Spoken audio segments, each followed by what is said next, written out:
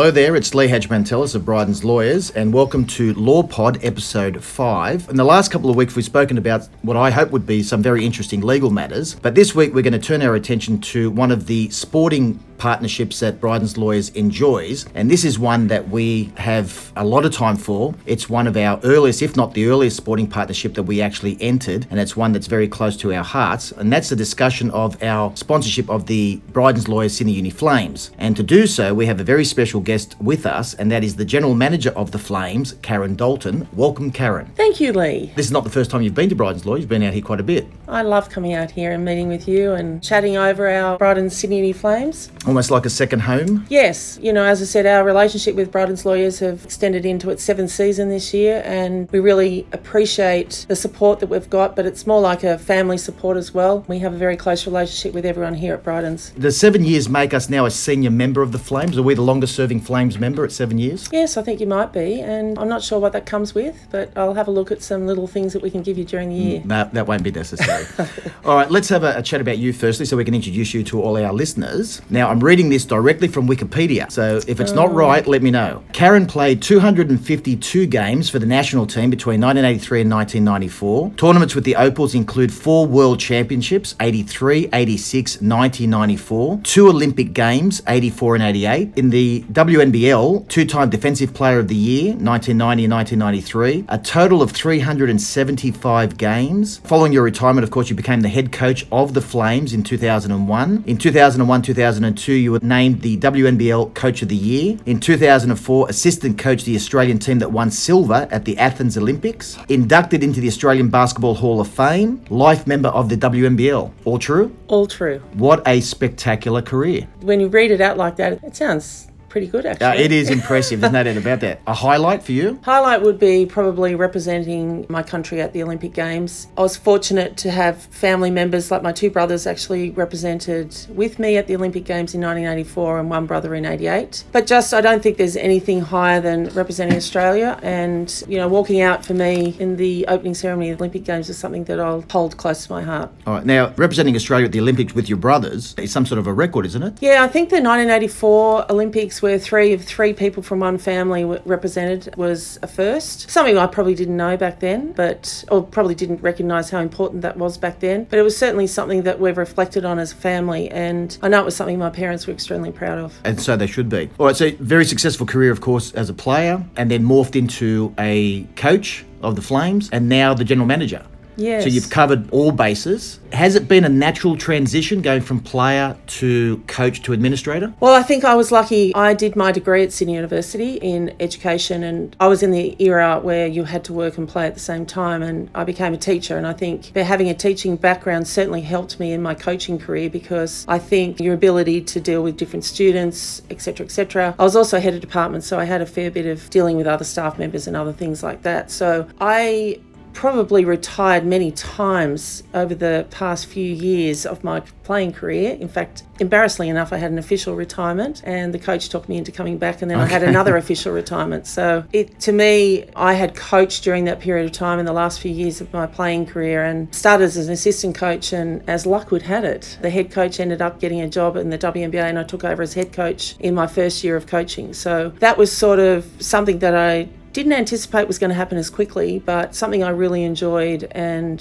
I suppose the general manager part, you know, women's sport, how you wear a lot of different hats, and while I was head coaching, I was also doing a lot of the other things as well. And when I decided not to head coach, it was a natural transition into the running of the program. Okay. As the general manager, of course, there's a lot of corporate responsibility, dealing with sponsors such as us and others and the like, managing the team in that regard. Do you enjoy that part of it as well as the sporting aspects to the role? Yeah, I love dealing with sponsors. We're very fortunate in all of our sponsors are really good people, and I really enjoy my time talking to them and trying to, obviously facilitate their business as well. But I really enjoy that side of it. So the sponsorship side of it, as well as the team side, I'm trying to extract myself a little bit from the team, but it's very hard when you've been a previous coach and player, and I really do like the group of girls we have this year. All right. Well, let's talk about the girls this year. Let's talk about the Flames. There's been some changes. Yes. A new coach, Katrina Hibbert, who has a very unfortunate nickname. Yes, Frog. Yeah, that was explained to me, but I just don't get it. Surname Hibbert. Yeah, Ribbit. She's Ribbit Hibbert. Yeah. She's always been known as Frog. Okay. I actually coached against her when she was playing. Very good player. She won 2 WNBL MVP awards as a player. And she did similar to me. She got a teaching degree, was assistant coach at Melbourne Boomers, went over and coached in the junior NBA program. And we're really fortunate to have her as our head coach this year. What will she bring to the team different, say, to Cheryl? I think the main thing is that Frog, I'll just call her Frog so you can all get to know her as Frog, will be full-time in Sydney for the 12-month period. Cheryl was fantastic, but you know, she had a family in Melbourne and sometimes that was a little distracting. But I think she's very passionate, very organised, and obviously being in her first year of head coaching, you know, it's very demanding of the players. I like the way that she's instilled her culture into the team, and I think she'll be really good for the program. All right. Now, a new coach, new captain, Sarah Graham. Yes. Now, we shouldn't say too much to embarrass her because she's actually sitting in the room with us now. Yeah, I'd like to say a lot more, so I'll just be really, really careful. Oh, no, feel free. Go. Sarah was a natural choice for us. She's been a fantastic player for us over the years and is a natural leader and very, very popular amongst the playing group. So, you know, I'm really excited to see her in this position. I think she'll be a good buffer between the coach and the playing group and also bring her own, you know, 3-point shooting to the game. And yeah, I'm looking forward to seeing her captain the team. Well, she's a fan favourite, no doubt. Now, there are a couple of familiar faces, of course, returning, but there are some new, exciting faces coming through. Who should we be looking out for? I think across the board, we're pretty even. I know that Katrina has struggled even to select a starting 5 in the past few weeks, which is a good sign. I think Lauren Scherf is our 6'5" post player who's come from the winning Canberra Capitals team. I think she will have a really good year this year. Alice Koenig has come to us she played in Europe last year and wanted a season in Australia. She's part of the national 3-on-3 team and is going to the Olympics next year, and I think she's a veteran of the league. We've got Jessica Custer from the USA. I think she's at the moment getting used to our Australian league, which is a lot more physical than what it was in Europe, and I think we'll see very athletic player, lovely girl, and I think that she will show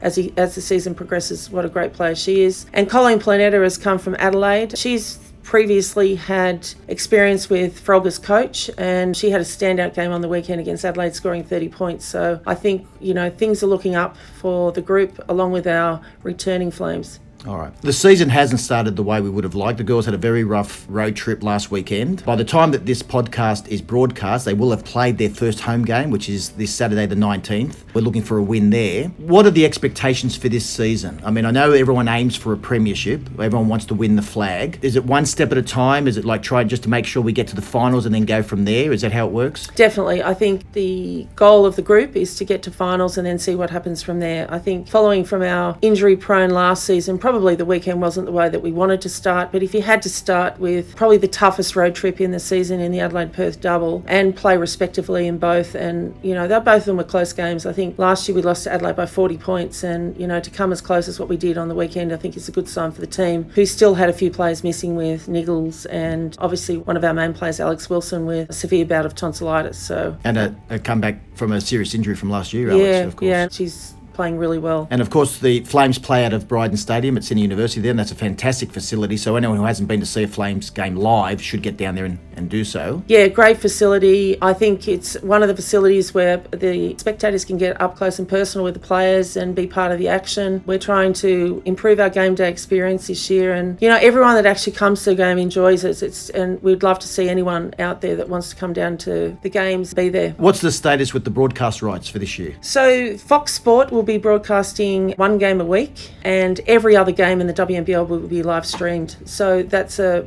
big move for the WNBL, and it gives fans from interstate, when we're playing interstate, the opportunity to watch the team play, and I think it's a big move for this year. So there's no excuse for missing any games? No excuse for missing any games. All right, well, we've spoken about you and we've spoken about the team. Enough of that. Now it's time to speak about me. Oh, okay, Lee, yep. And when I say me, I speak of Bryden's Lawyers. Oh, okay, sorry, Lee. Corporate sponsorships are very important, obviously, but there's some corporate sponsorships where a real synergy is created. With Sydney University, the founder of Bryden's Lawyers, Ian Bryden, was a graduate. I'm a graduate of Sydney University. I've got 3 daughters who play sport, played basketball. So it really fit, didn't it? They really dovetailed together the relationship between Bryden's Lawyers and the Flames. What is it the Flames has to offer other corporate sponsors, people that might be interested in breaking into corporate sponsorships? Why should they be looking to the Flames? We're a women's sport.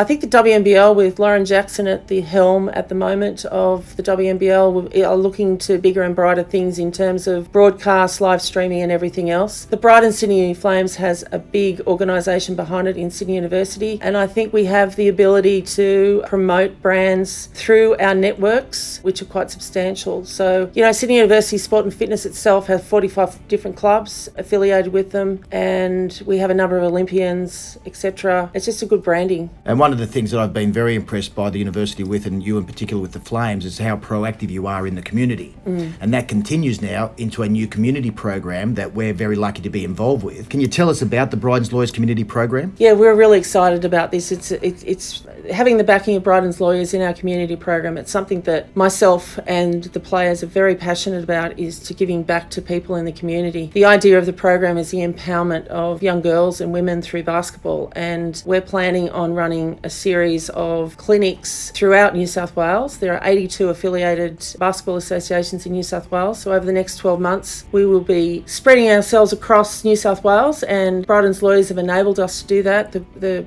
fact that we've got basketballs and a whole range of other things, and teaching about healthy living, etc., and exercise, physical activity is so important amongst young children, and in particular young females. Well, we are honoured that the Flames and the university would consider us as an appropriate partner in such a program. We try and do as much as we can at the grassroots level as well as at the elite level, and it's something like this, I think, that endears itself to us and to all our clients and our supporters as well. Karen, thank you very much for coming in today and having a chat to us. It's been illuminating from my perspective and hopefully for our listeners. I hope you've enjoyed it. I've absolutely loved it, Lee. Thank you for having me. I always enjoy having a chat with you, and I look forward to our first home game this week and getting a win. And hopefully reporting the win next week, absolutely. So thank you all for listening out there in podcast land. And of course, if you have any particular questions or any guests that you would like us to get on the show, email us directly at lawpod@brydens.com.au. And do not forget to follow us on all our social media posting, be that Facebook, Twitter or Instagram. Again, thank you very much and goodbye.